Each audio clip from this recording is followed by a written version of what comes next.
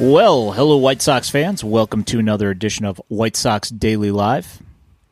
And we all had a little bit of a shock, I'm sure, with the White Sox signing Andrew Benintendi, which, after hearing that everything that was going to be of consequence was going to be via trade, it's a little bit crazy.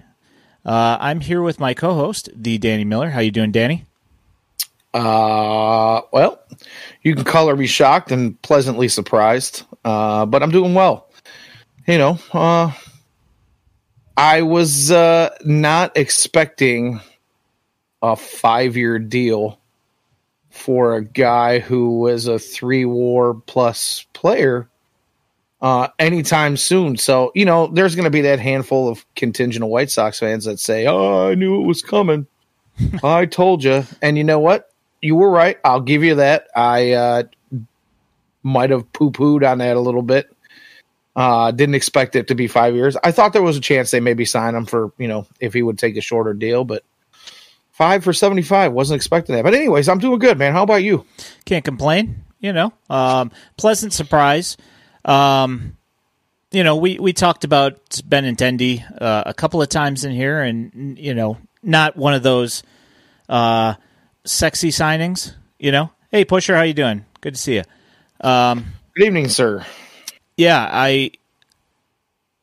he's not a power hitter, but he is a left-handed bat, and he plays competent defense in left field, and despite that throw against the White Sox this past year, the worm burner that he threw into home plate, his metrics aren't awful. His speed is decent. It's not anything earth-shattering. He's slower than Engel and Luis Robert and Hazley and Peyton, but other than those guys, he slots in as the fastest person to play an outfield position last year. So that's a good thing. Yeah, I mean, we talked about this privately in text messages and whatever, and it's just one of those things that I'm not jumping up and down about it, but it's nice to see the White Sox operating like a baseball team and not crying poor in the third market in Major League Baseball. Yeah, there's a little something to be said about that, and we've pretty much already said it, but it's nice to see at least a little something happening when we were told not to expect anything of that sort. Is it it's not the $300 million contract, which is fine, totally fine by me. I don't want to, there's a couple of those contracts I probably would bite on. There's a handful of them I wouldn't even touch, and then there's those ones in between where you go, maybe. But the richest contract in White Sox history goes to a guy who is more solid than anything we've had in left field in a while.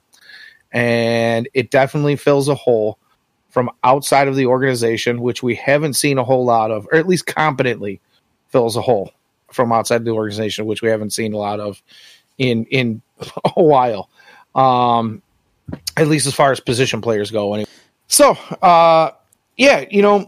you were talking about his metrics don't really jump off the page, but they're not bad either. He's the kind of guy, we talk about speed. He doesn't necessarily have the best speed in the world, but he's the type of player that takes good routes and he gets a good jump on the ball, gets good read off the bat. That's a big plus for the White Sox because we've seen a handful of outfielders on this team that don't have any of that.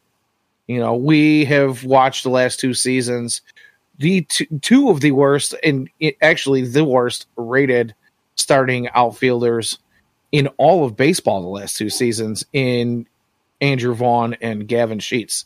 And, not to take anything away from what those guys have done offensively, Sheets numbers don't jump off the page per se, but he has come through in some clutch situations. Andrew Vaughn took a big step forward with his offense last year, and we're kind of hoping that he does that again this year now that he's, comfortably in his own position. But again, neither one of those guys are outfielders. So, again, pleasantly surprised. Happy to see something happening. And, if they shocked us this way, who's to say maybe they don't shock us with another move before the season's over? I don't know. What are you thinking, man? It's a distinct possibility. You think about the fact that the message has been that they weren't going to be spending money. And, the budget from last year, we were told that it would be somewhere around that. So they are right around that right now, still with some holes to patch. So, I kind of have the feeling that they don't want to deal from within, the top prospects of their system. Right. Now, whether that is, reality or not, I don't know. If they manage to, one of the ones that I saw making the rounds today was, Larry Garcia on his way out and McCann coming back, which, that's kind of a weird one. But, saw that there was maybe some interest in, another outfielder, and who knows? It's kind of one of those things that they have prided themselves on the hashtag under the radar thing, where they don't want to let anybody know their intentions, and some White Sox fan ruined a trade with a tweet and blah blah blah, so they don't let things go out, over the airwaves anywhere, and that's fine. But, the thing that we do know is that unless they plan on going to, into opening day with a internal solution for second base, there's probably going to be some sort of a move made, and we'll find out what it is. I think with Dansby Swanson signing across town, that we're looking at, Elvis Andrus's market kind of getting a little kick in the seat of the pants. So, anybody that's out there still looking for somebody might take a chance on him. For shortstop, I know some people were wanting to get him back and getting him to play second base, but, who knows what his motivation is to play second base, no idea. So there's a bunch of things going on that it's just, we have to wait and see. And, we haven't even hit Christmas yet, and all of the marquee free agents are all signed. I don't think this has ever happened before, ever. Yeah, I don't remember that, at least not any time recently. Honestly, to think back, I don't remember that ever happening ever. There's usually a few holdouts going all the way into March. And we're getting close to spring training, or even into spring training, every now and again, where there's a big name out on the board there that, there's a bidding war going on behind the scenes. And, you'll get snippets here and there. You'll get a tweet from one of the, the guys from MLB Network or The Athletic or something. They're either, tossing little breadcrumbs out there to let you know what's going on, but nobody really knows what's happening. We're not going to see a whole lot of that this season. And it's not, like you said, it's not even the end of December yet. We still got a few days away from Christmas here, and we're already talking about the second tier of players and what's left available for these teams that got left in the cold, especially in the shortstop market, like you mentioned. 2 years in a row where the shortstop market was big, really, really big. Correa twice in the last 2 seasons. Signs a 1-year deal last year, or signs a deal with an opt out. Of course, he's going to opt out. And then goes back out in the market and he gets himself paid. It's shocking to see that. Now, I think if Rick Hahn was serious about, waiting for the dust to settle and the trade market to kind of open itself up, this might be the time that we start hearing more and more about that, because there are teams out there that are still looking for better than what's available on the market. So, yeah. Which brings me actually to an interesting idea that I heard floated, kind of in a private conversation. And, we've talked a little about trading maybe Tim Anderson on this show a few times.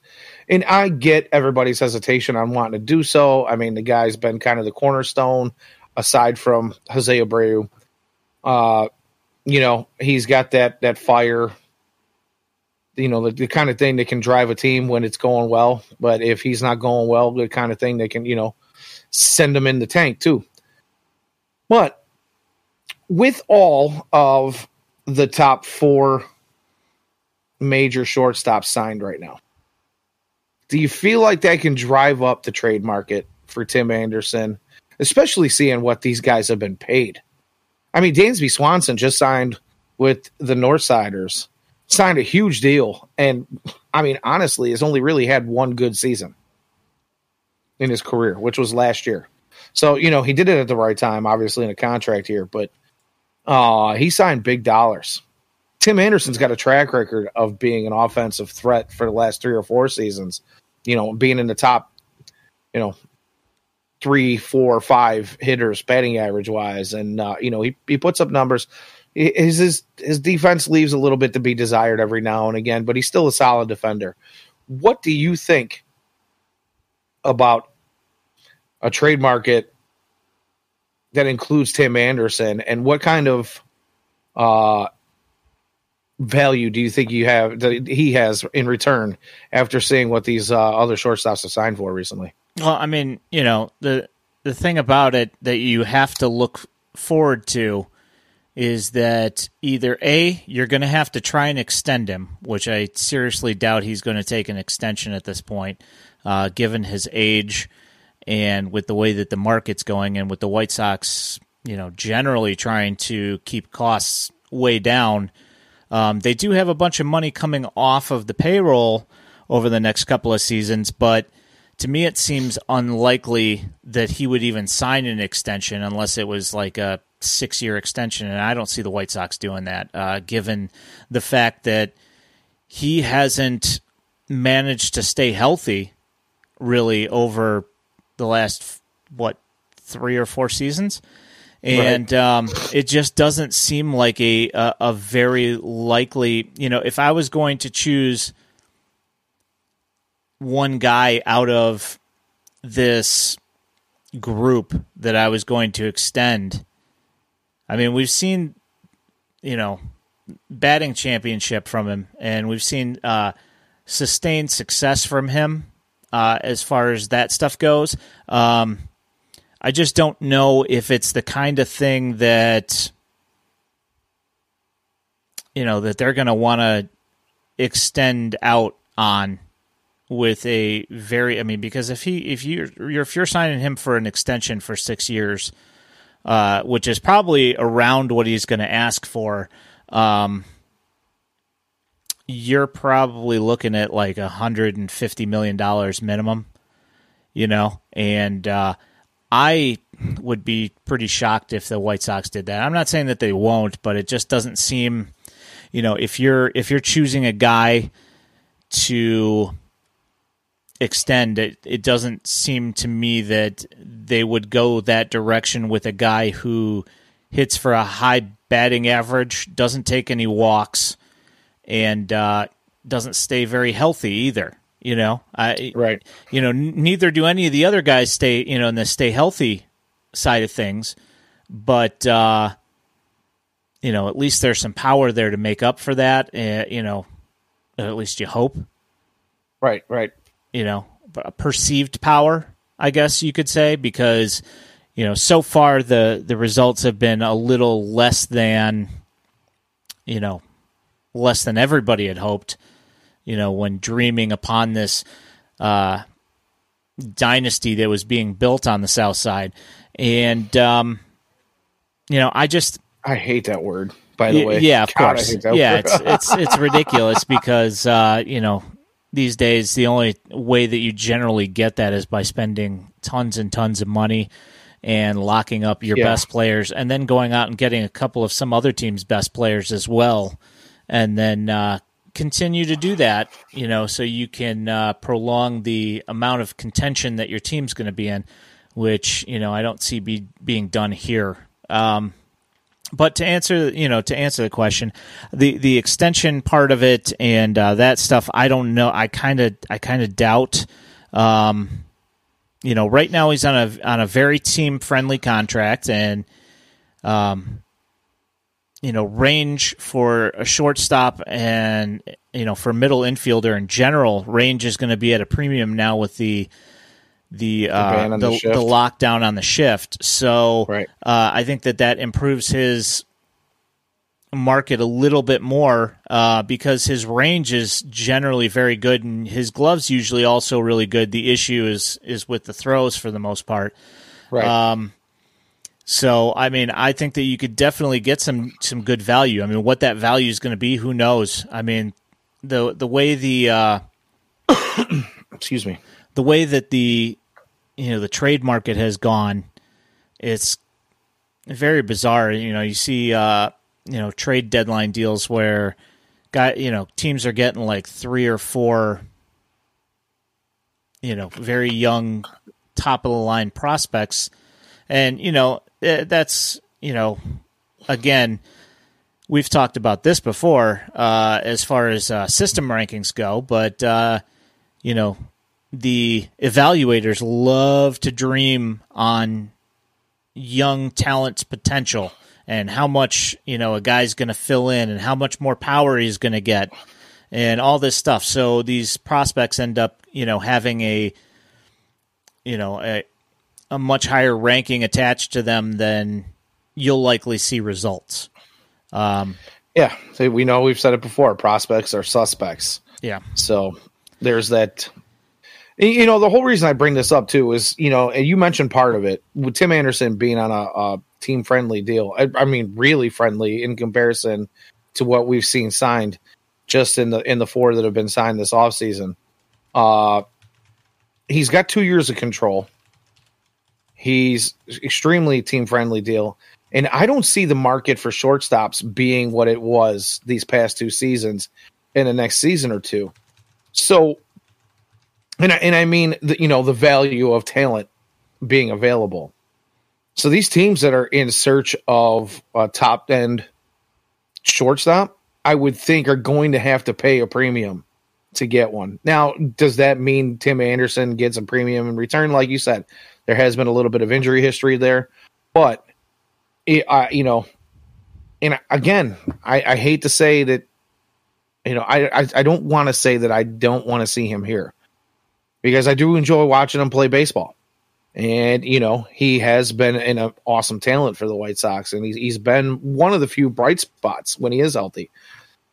But I have to look at what the return could possibly be in the market right now and what it might end up being later on.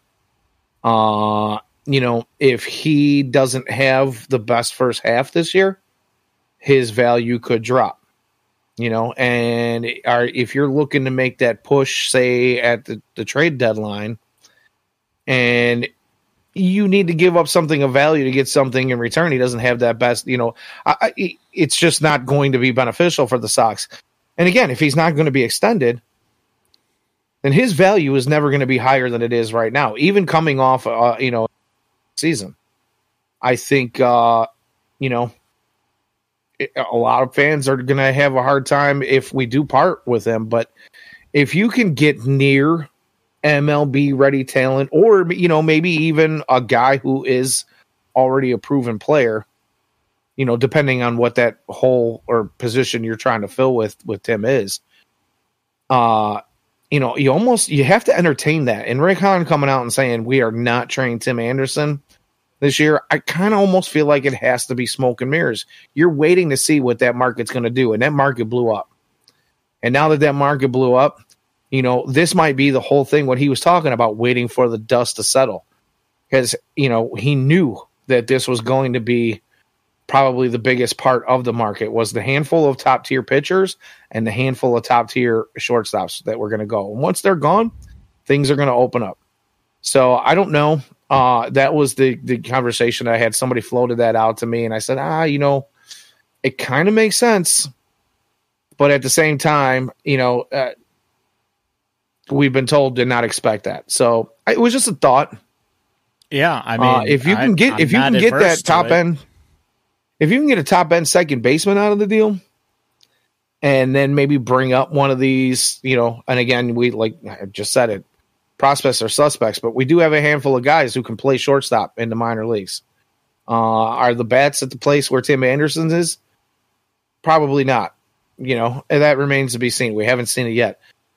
Can these guys play some defensive baseball? We do have some pretty slick defenders down there that could come up and fill that hole. So it's something that the White Sox front office is going to have to, kind of weigh the options on and really, take that time to decide if that's going to be something that's going to benefit the team more than hurt the team. But, it was just a thought.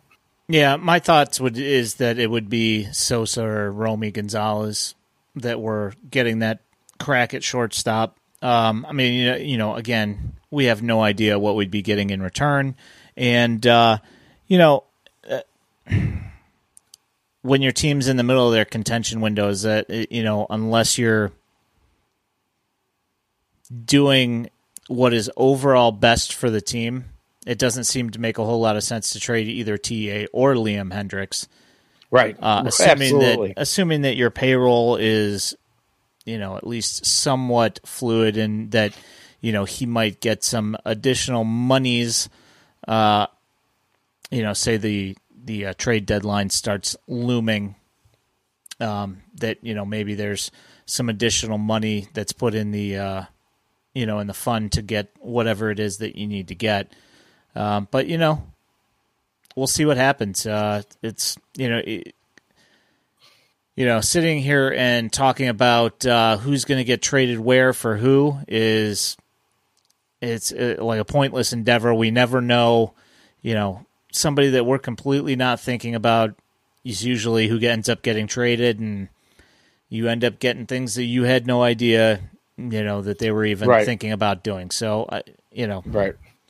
But and that was kind of my answer when this was brought to me too, was, I can see why folks are saying, that maybe trading Tim is a good idea, but it's also a kind of a thing of going with the devil instead of the one you don't. What you've got in Tim, and it's solid.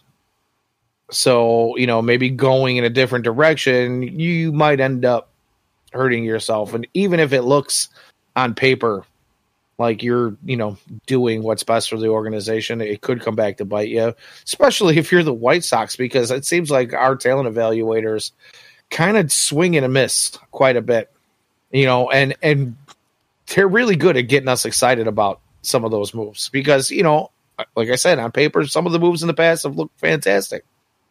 And then they get here, and I don't know if it's the coaching staff or, the media room or, lack of analytics in the organization. Guys seem to go from good to bad almost overnight quite often when they come here. So, again, it's just kind of a wait and see type of thing. Well, Yeah, that was my whole thought on the Joey DeGaio thing. I didn't want Joey DeGaio because, you're hoping for a bounce back to what he used to be. And the thing is, we've seen so many guys who have come in where they've looked pretty good elsewhere and then they go bad. And, we're starting off with, if he comes in, we're starting off with a guy who's already bad and expecting him to get better, which, we've had a couple of guys who have shown signs of life after coming here. Elvis Andrus last year. I would say Brian Goodwin played above his pay grade, at least for quite a while. And then, Billy Hamilton seemed to refine his his vigor for baseball while he was here in his first stint, and now we have a Billy Hamilton back on the roster, so that is a pleasant development. It's always good to see Billy on a roster, our roster anyway. Well, the general consensus is he was a great clubhouse guy. And maybe that's something this team could use a little shot in the arm in that department. We saw how flat they looked last season. Whether or not he makes it away from the minor leagues, being that it was just a minor league contract with an invite to spring training, still remains to be seen. As it looks right now, this team could be searching for a fourth outfielder. So there's a chance that maybe Billy Hamilton does make the roster. It depends on what other moves are made between now and the start of the season. But yeah, he's one of those guys that he could bring a little bit of joy to this team. He's one of those. He's always smiling. Always looks like he's having a good time. So yeah, I don't see that as a bad thing. Yeah, no, regardless of where Billy ends up, I don't see it being a negative in any way, shape, or form. Because if he's in Charlotte, great mentor and great clubhouse guy, and hopefully he can teach some of those guys down there how to run bases. And then if he's up with the Sox, then you've got a great defensive sub, and you got a guy that you can throw in on the base paths. And with the pickoff rules and the enlarged bags, the oversized bases now. He's gonna. He gets that extra, couple of inches closer to his hands right from the get go, and some folks could say he's lost a step. Well, they gave him that step back. Yes, they did with the bigger bag. So yeah, he could still be dangerous out there. Yeah, so I mean, I'm looking forward to what this outfield's going to look like. I mean, we have assumed along with a lot of other people that Colas is going to end up being the right fielder for your 2023 White Sox. But we'll see. I'm pretty sure we can just pencil him in right now. Honestly, I'd say that's a fair conclusion to come to. But you never know. I mean, maybe they go out and grab some, somebody with some possible upside. But then again, that kind of thing costs some money, and we'll see if they want to part with any of that money. Yeah, for agreed. Possible bounce back candidate. I don't know how much money you want to be throwing at somebody, and you're not going to get a Conforto. There's been a rumor today that Adam Duvall is one of the guys that they've been looking at, and pardon me. Yeah. There's a handful of outfielders that have come up in trade talks.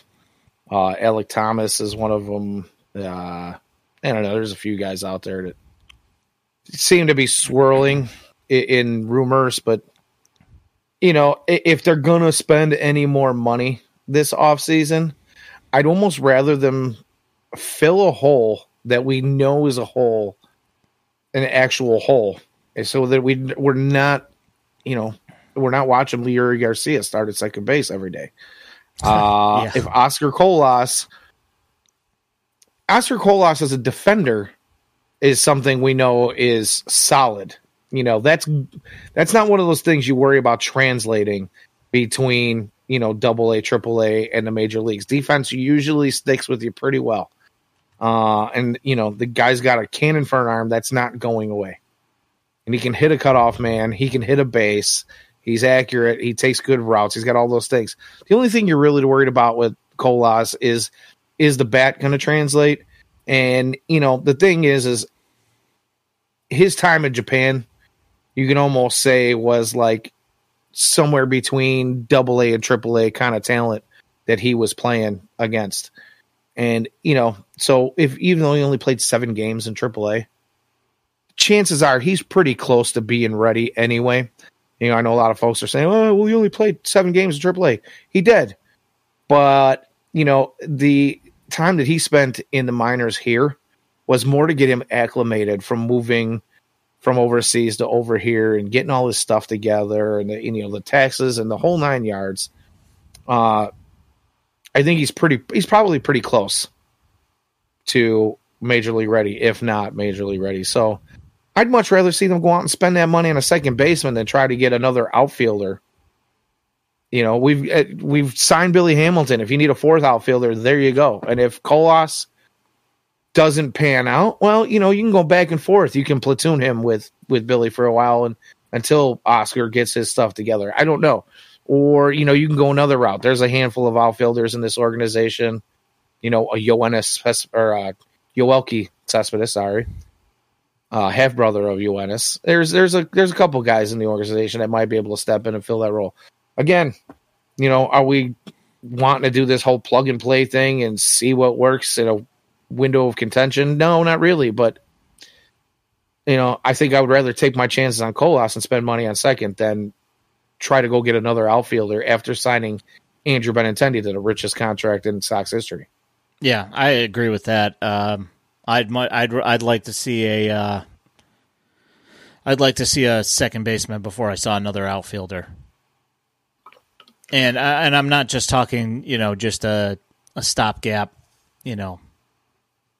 not even, I guess, not necessarily a stopgap, because ultimately I'm hoping that whoever they do sign it's for second base is a stopgap unless they get top tier talent, which I don't see happening. So, yeah, we'll see. We'll see. The whole, like I said, the trade market's so, unpredictable as it is. So I don't really, if they go out and they actually spend some money on, say a Gene Segura, which I've heard, there's like 3 for 12, 4 for 16 might get it done. He is 32 or 33 or however old he is. He's a couple years older than, most guys you'd want to take a look at, but yeah, I think he made $8 million per for the last couple of years, and his numbers weren't exactly $8 million numbers, but his play in the playoffs and in the World Series was generally pretty stinking good and pretty clutch. Yeah, he was clutch for the Phils. So, that might have earned him a little bit extra money. We'll see what happens. I mean, if they're not going to spend any more money in this offseason, I'm fine with going to opening day with Lenyn Sosa at second base or Romy Gonzalez. What do you think about Jake Berger taking reps over here last season? I love. I had to ask the question. I love Jake because I've seen it. I've seen it out there. Yeah, a great guy. The unfortunate thing for him though is he just he does not have that quickness. He does not have the range that you're going to need with no shift. Right. I just don't think that he's got the skill set to be able to do that. I mean, we've seen him play third base, and I would not get rid of Yoan Moncada, even though Jake Berger's bat looked significantly better last year when not having broken bones in his hand and wrist. And, right. But his glove leaves so much, to be desired that I would rather keep Yoan there because his glove is very good. I mean, he's he'll have a lapse here and there, but, comparatively, his glove's so much better. Speaking of broken hamate bones, that's one thing that that a lot of people have forgotten about was that Andrew Benintendi got injured in the last month of the season ish. Yeah. Ended up breaking the hook of the hamate in his right hand, and it's his lead hand on his swing. And it's the hook is a little triangular shaped bone right above your wrist and below the below the hamate bone. And it's a connective bone, and he had to have surgery. So we'll see how that works out and how long it takes him to get back to, playing shape, game readiness. Yeah, I don't expect him to not be able to hit, but I will say this. One of the things that it was Keith Law said that the White Sox were hinging this contract and giving him $15 million a year on the hopes that they could unlock some sort of power out of his bat. And we've seen how a broken wrist or a hamate, what that does, how that saps somebody's power. So I wouldn't be expecting... Ask Mike or Adolfo. Yeah, I wouldn't be expecting a whole lot of the power for the first couple of months of the season. I think it's going to be one of those things that's going to take him some time to get back to feeling 100% with that wrist and hand area, and his power is going to suffer. I mean, it doesn't mean that he's still not going to hit 300. He's definitely going to be able to swing, but that is one of those injuries where the soreness tends to linger a little bit. They don't usually worry about you doing damage to it again. So he'll probably get a green light, fairly early to get back out and get into, full baseball activities. But that doesn't mean he's going to feel good. That soreness lingers for some time. Mike Adolfo talked about it when he had his hamate, and it screwed with his confidence. That was a big thing that, a lot of folks talked about with him was he needed to regain his confidence. And we saw it. There was a guy who was hitting monster shot after monster shot after monster shot and had some of the biggest power potential out of all the White Sox prospects during the early stages of the rebuild. And, we watched that all go away after that hamate was broken. So you kind of got to hope that his strength of character is going to be enough to overcome the confidence issue that might come with that.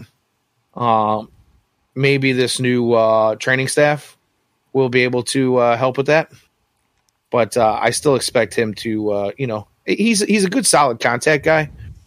Those guys typically recover from that kind of thing rather quickly. If you can make good bat to ball, chances are you're going to feel pretty good about, what you're doing out there.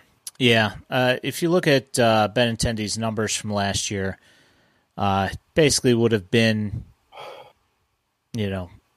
tied in batting average with Jose Abreu, and I think 5 points below in on-base percentage from Jose Abreu. So the thing is that he's going to be on base, and he's gonna get hits. But the unfortunate thing is that Jose Abreu was a lot closer to Andrew Benintendi last year than he was to Jose Abreu. Right. So, right. And Jose Abreu, even on a down season, still had 18 bombs. And Andrew Benintendi, I think, had what, 6? 5, I think. He averages between 6 and 9. Year over year. Something like that. I'm not, without looking at the numbers, I know it's not a lot. He may have eclipsed 10 once or twice in his career. Yeah, he had 21 year with Boston, and since then it's been kind of. I think he had another year we had 14, but usually it's probably around 8 or 9. So, the thing is Pedro Grifol knows him from his years with the Royals, and Benny gets traded over at the deadline to the Yankees and kind of falls off a little bit when he goes over there, which, is not uncommon actually to happen to a guy, especially, guys who are in the early stages of their career, only got a handful of, major league seasons under their belt, because let's be honest, that's one of the toughest places to play as far as fans go, critics go.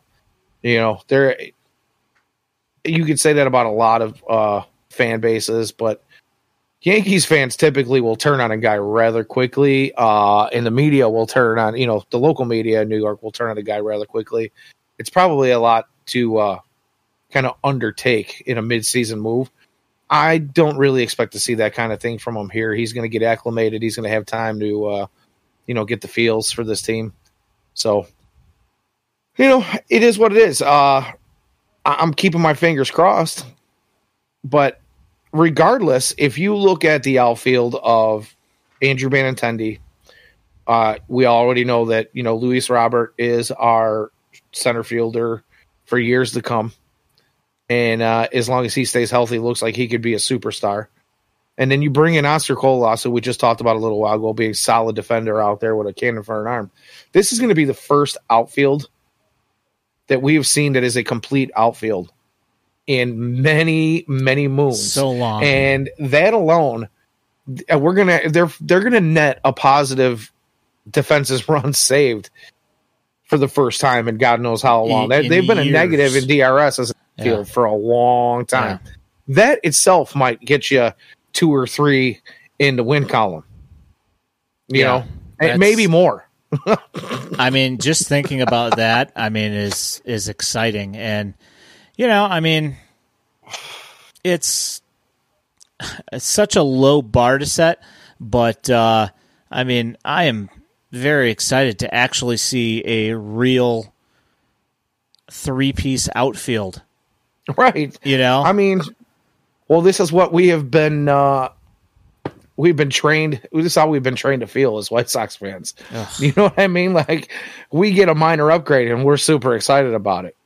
But again, this was an 81-81 team last season. Now, when I say that'll get you maybe 2-3 wins just in defensive alone, it might get you more because, they were pretty awful in the outfield the last couple of seasons. Might get you 4, 5, 6 wins possibly, but that's even without the offense that comes along with it. If we get any type of offense out of these guys, you might get more. So am I saying they're going to be a 90, 91, 92 team, 92 win team all of a sudden? Absolutely not. I'm not saying that. But do I expect them to be much easier to watch defensively? 1,000%. This team was hard to watch at times last year when you were watching them kick the ball around and misplay balls all over the place. And you got guys plodding through the outfield like Clydesdales that have no business being out there when you need a quarter horse chasing some of these balls down. So, that in its alone is going to be at least an improvement on viewability for this team. Yeah, just the fact that you have Benintendi, who is a fundamentals guy. Right. He's not particularly, flashy at any one aspect of his game. His OBP is pretty good. But, he's not overly flashy at any particular tool set.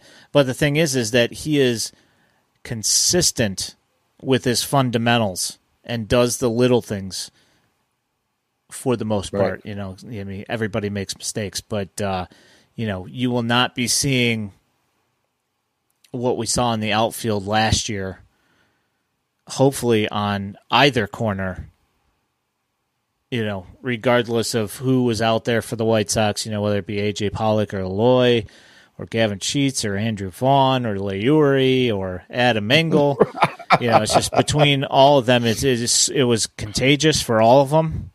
And, when one guy started bad, the whole rest of the outfield followed suit, and how many times did we see it where one error in an inning turned into 3 errors in an inning, and that inning, and how many times did it happen with 2 outs when you're thinking you're going to get out of the inning and then they give up 5? Yep. And you're like, well, there goes that game. It's over because there was no recovering for that. Especially with no offense. Right. There was absolutely no recovery. It was like once that happened, those guys just seemed to get down on themselves and they couldn't pull themselves up. And, we talked about the couple of seasons before last where this was a team that didn't give up. And they showed flashes of that last year. I'm not going to say they didn't. But for the most part, it just wasn't there. So, you hope that maybe a little bit of positive on the defensive side limits that whole thing and, can turn a negative into a positive really quickly. The other thing I want to say about Benintendi real fast is, we talk about his batting average is right around, 280 career-wise. Somewhere, I think it's 279, if I'm not mistaken. Yep. But the big thing is, and I know we talk about batting average not being the best indicator of a hitter's skills these days, with all the advanced analytics and everything that, is publicly known. But, one of the things that we like to talk about here is WRC and WRC plus. And he is typically, 9, 10, 12, 15 points higher than league average. Part of that is because, like you said, he's got a high OP. He's an IOPP guy. He doesn't strike out a lot. He does take walks. He doesn't hit the dingers. He's had some seasons where he looks like a doubles machine, where he's out there hitting 50 doubles in a season. He's taking extra bases. All big things, for this White Sox team. We watched that, station to station show last year where they were just hitting single after single after single. It'd be nice to see a couple of guys on this team that can stretch one into, 2 and 3 baggers. So again, these are all positives. So, are you saying that you do want Nick Madrigal back? That's a big no. I want a guy, we talk about injury history on the team, and unfortunately, yeah, he can stretch a double, or he can stretch a single into a double and then get, fall on his face going to third, trying to turn it into a triple. Yeah, and there goes the hamstring. Get hung up between the bags, because he thought he was 6'5" when he's, 5'6".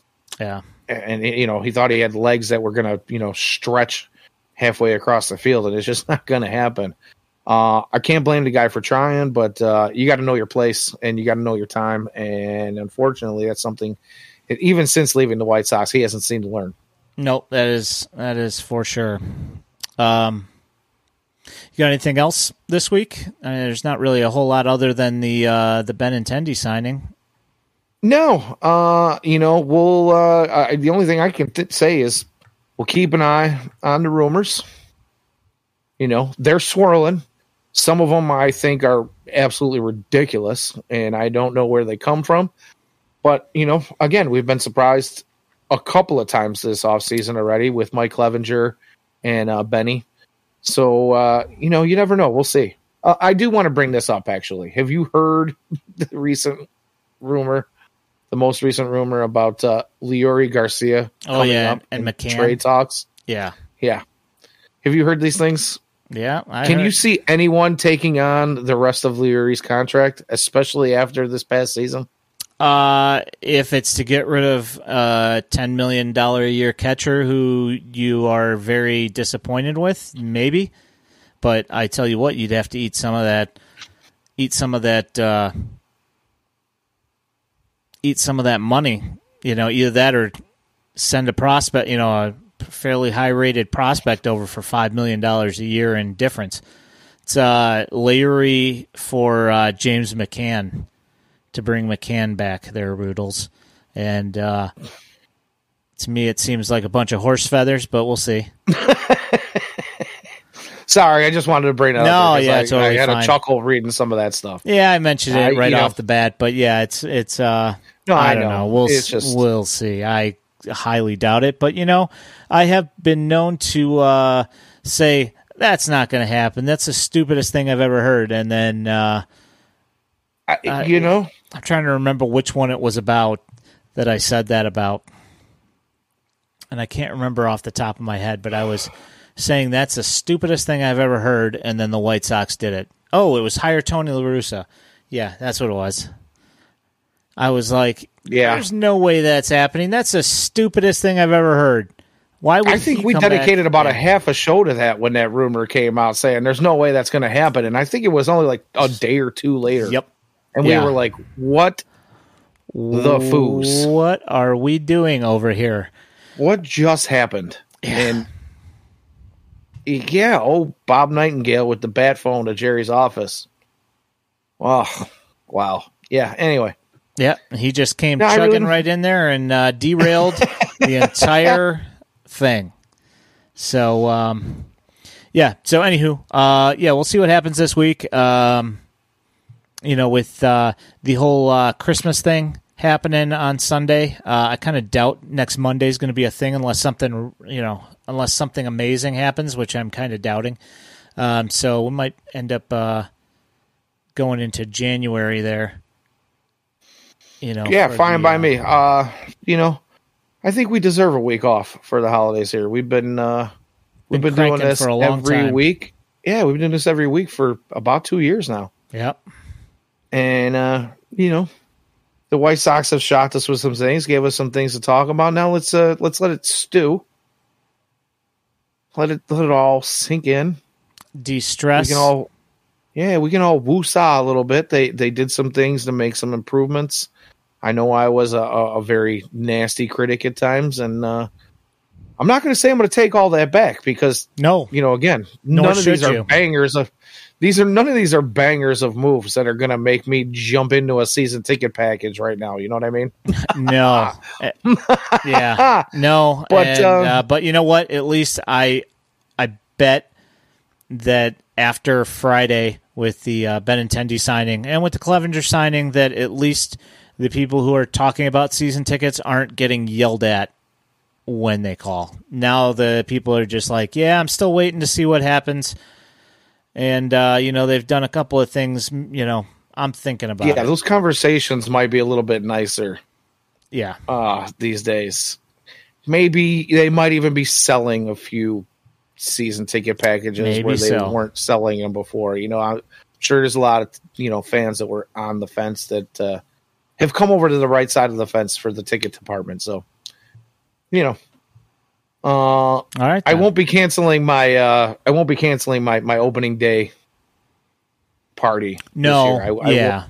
I will go ahead and do that. There was a point at one time where I was like, I don't want to give these guys any of my hard-earned cash. That's fair enough. But I will give them the benefit of the doubt and at least do that, and then we'll see how the rest of the season goes. And maybe I'll jump on one of those old school Aussie plans or something that don't exist anymore, but I'm sure they got partial season. Yeah, they got something else that cropped up. Yeah. At Daily White Sox on Twitter, whitesoxdaily.substack.com is the website where you can find this podcast. You can also find it on all of your podcast purveying platforms tomorrow morning.